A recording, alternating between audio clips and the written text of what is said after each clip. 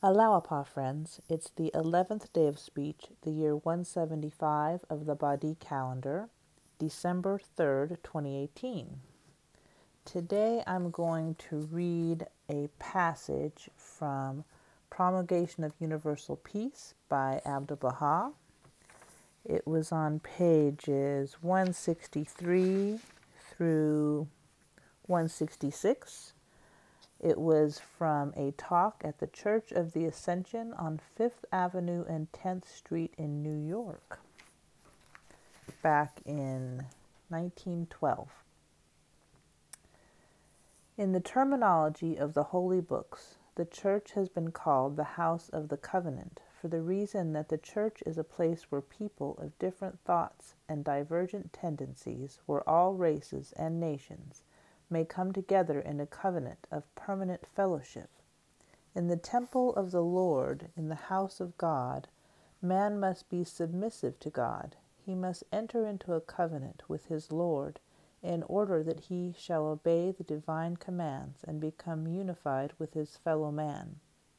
He must not consider divergence of races nor difference of nationalities. He must not view variation in denomination and creed, nor should he take into account the differing degrees of thought. Nay, rather, he should look upon all as mankind and realize that all must become united and agreed. He must recognize all as one family, one race, one native land. He must see all as the servants of one God, dwelling beneath the shelter of his mercy. The purport of this is that the Church is a collective center. Temples are symbols of the reality and divinity of God, the collective center of mankind.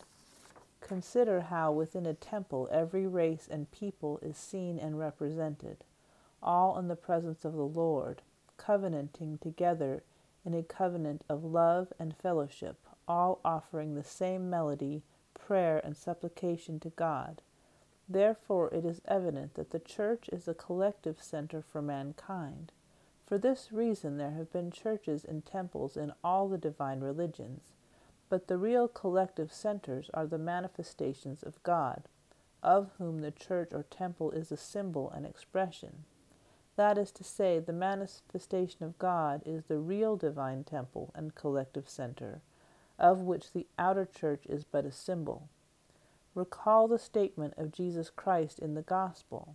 Addressing Peter, he said, "Thou art Peter, and upon this rock I will build my church." It is evident, therefore, that the church of God is the law of God, and that the actual edifice is but one symbol thereof. For the law of God is a collective center, which unites various peoples, native lands, tongues, and opinions. All find shelter in its protection and become attracted by it. For example, Moses and the Mosaic Law were the unifying center for the scattered sheep of Israel. He united these wandering flocks, brought them under control of divine law, educated and united them, caused them to agree, and uplifted them to superlative degree of development. At a time when they were debased, they became glorified; ignorant, they were made knowing; in the bonds of captivity, they were given freedom. In short, they were unified.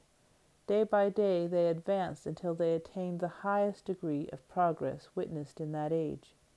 We prove, therefore, that the manifestation of God and the law of God accomplish unity. It is self-evident that humanity is at a variance. Human tastes differ. Thoughts, native lands, races, and tongues are many. The need of a collective center by which these differences may be counterbalanced and the people of the world be unified is obvious. Consider how nothing but a spiritual power can bring about this unification. For material conditions and mental aspects are so widely different that agreement and unity are not possible through outer means. It is possible, however, for all to become unified through one Spirit, just as all may receive the light from one sun.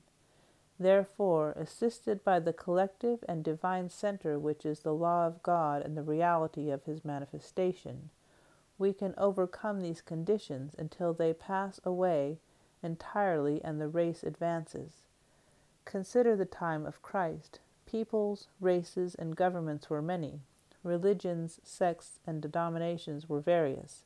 But when Christ appeared, the messianic reality proved to be the collective center which unified them beneath the same tabernacle of agreement. Reflect upon this. Could Jesus Christ could have united these divergent factors or brought about such results through political power? Was this unity and agreement possible through material forces? It is evident that it was not. Nay, rather, these various peoples were brought together through a divine power, through the breaths of the Holy Spirit. They were blended and quickened by the infusion of a new life. The spirituality of Christ overcame their difficulties, so that their disagreements passed away completely. In this way, these divergent peoples were unified and became welded in a bond of love, which alone can unite hearts. Therefore, it is shown that the divine manifestations, the holy mouthpieces of God, are the collective centers of God. These heavenly messengers are the real shepherds of humanity, for whenever they appear in the world, they unite the scattered sheep. The collective center has always appeared in the Orient. Abraham, Moses, Jesus Christ, Muhammad were collective centers of their day and time, and all arose in the East. Today, Baha'u'llah is the collective center of unity for all mankind, and the splendor of his light has likewise dawned from the East. He founded the oneness of humanity in Persia. He established harmony and agreement among the various peoples of religious beliefs, denominations, sects, and cults by freeing them from the fetters of past imitations and superstitions, leading them to the very foundation of the divine religions. From this foundation shines forth the radiance of spirituality, which is unity, the love of God, the knowledge of God, praiseworthy morals, and the virtues of the human world. Baha'u'llah renewed these principles, just as the coming of spring refreshes the earth and confers new life upon all phenomenal beings. For the freshness of the former springtimes had waned. The vivification had ceased. The life-giving breezes were no longer wafting their fragrances. Winter and the season of darkness had come. Baha'u'llah came to renew the life of the world with this new and divine springtime, which has pitched its tent in the countries of the Orient in the utmost power and glory.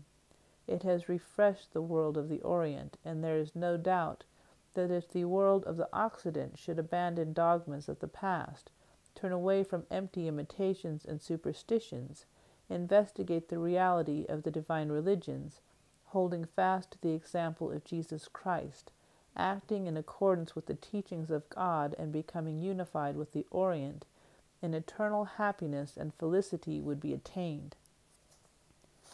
In the Western world, material civilization has attained the highest point of development, but divine civilization was founded in the land of the East.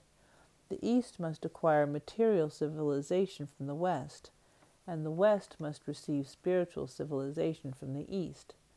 This will establish a mutual bond. When these two come together, the world of humanity will present a glorious aspect, and extraordinary progress will be achieved. This is clear and evident. No proof is needed. The degree of material civilization in the Occident cannot be denied, nor can anyone fail to confirm the spiritual civilization of the Orient, for all the divine foundations of human uplift have appeared in the East. This likewise is clear and evident. Therefore you must assist the East in order that it may attain material progress.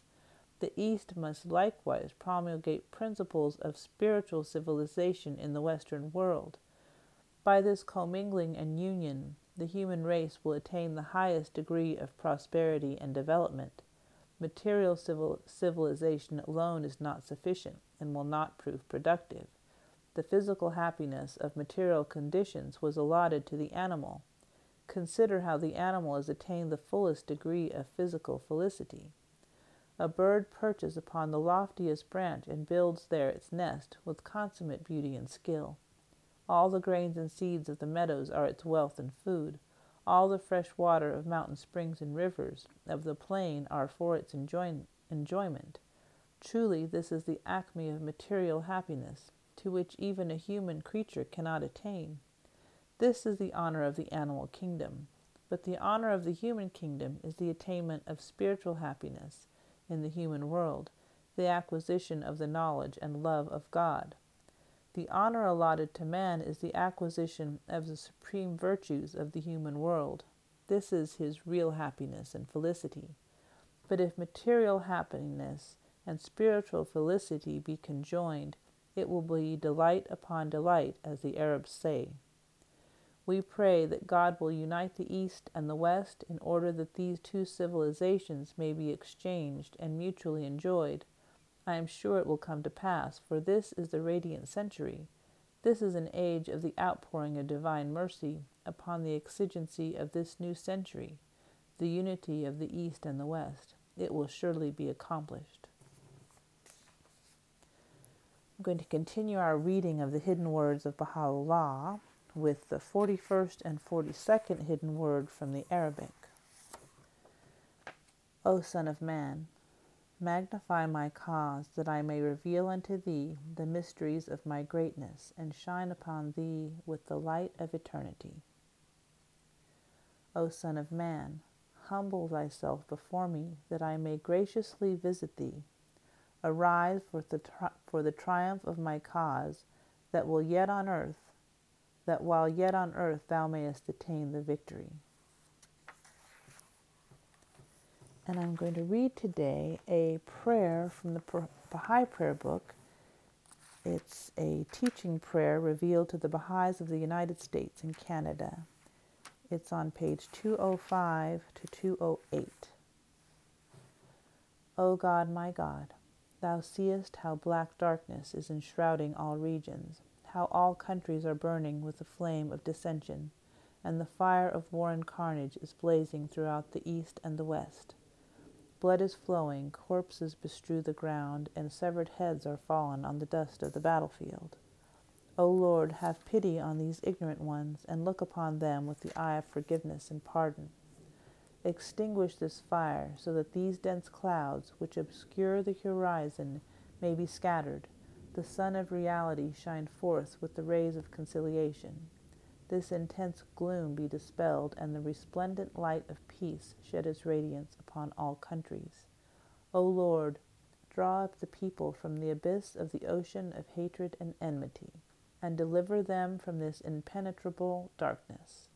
Unite their hearts and brighten their eyes with the light of peace and reconciliation.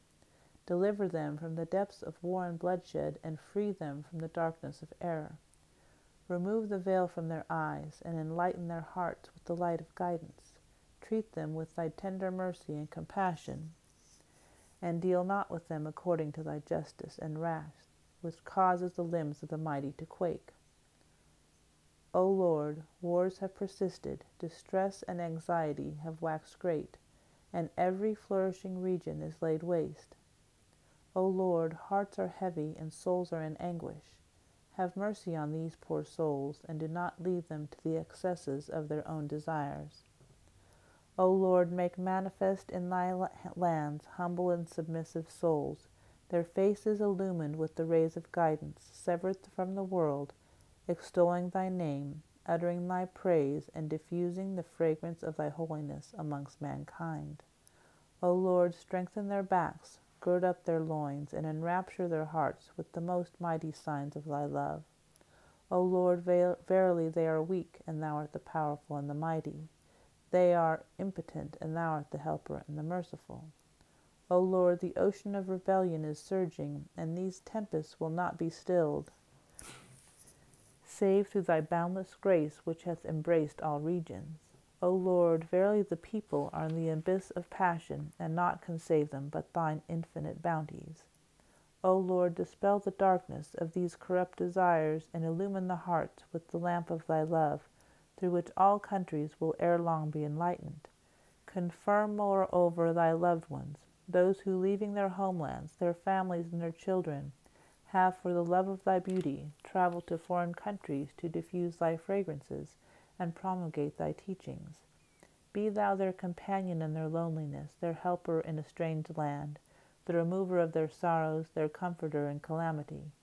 Be thou a refreshing draught for their thirst, a healing medicine for their ills, and a balm for the burning ardor of their hearts. Verily thou art the most generous, the Lord of grace abounding, and verily thou art the compassionate and the merciful. Abdu'l-Baha. Thank you for joining me for this episode of Scattering Angels. I hope to have you back during the next episode. Have a beautiful day.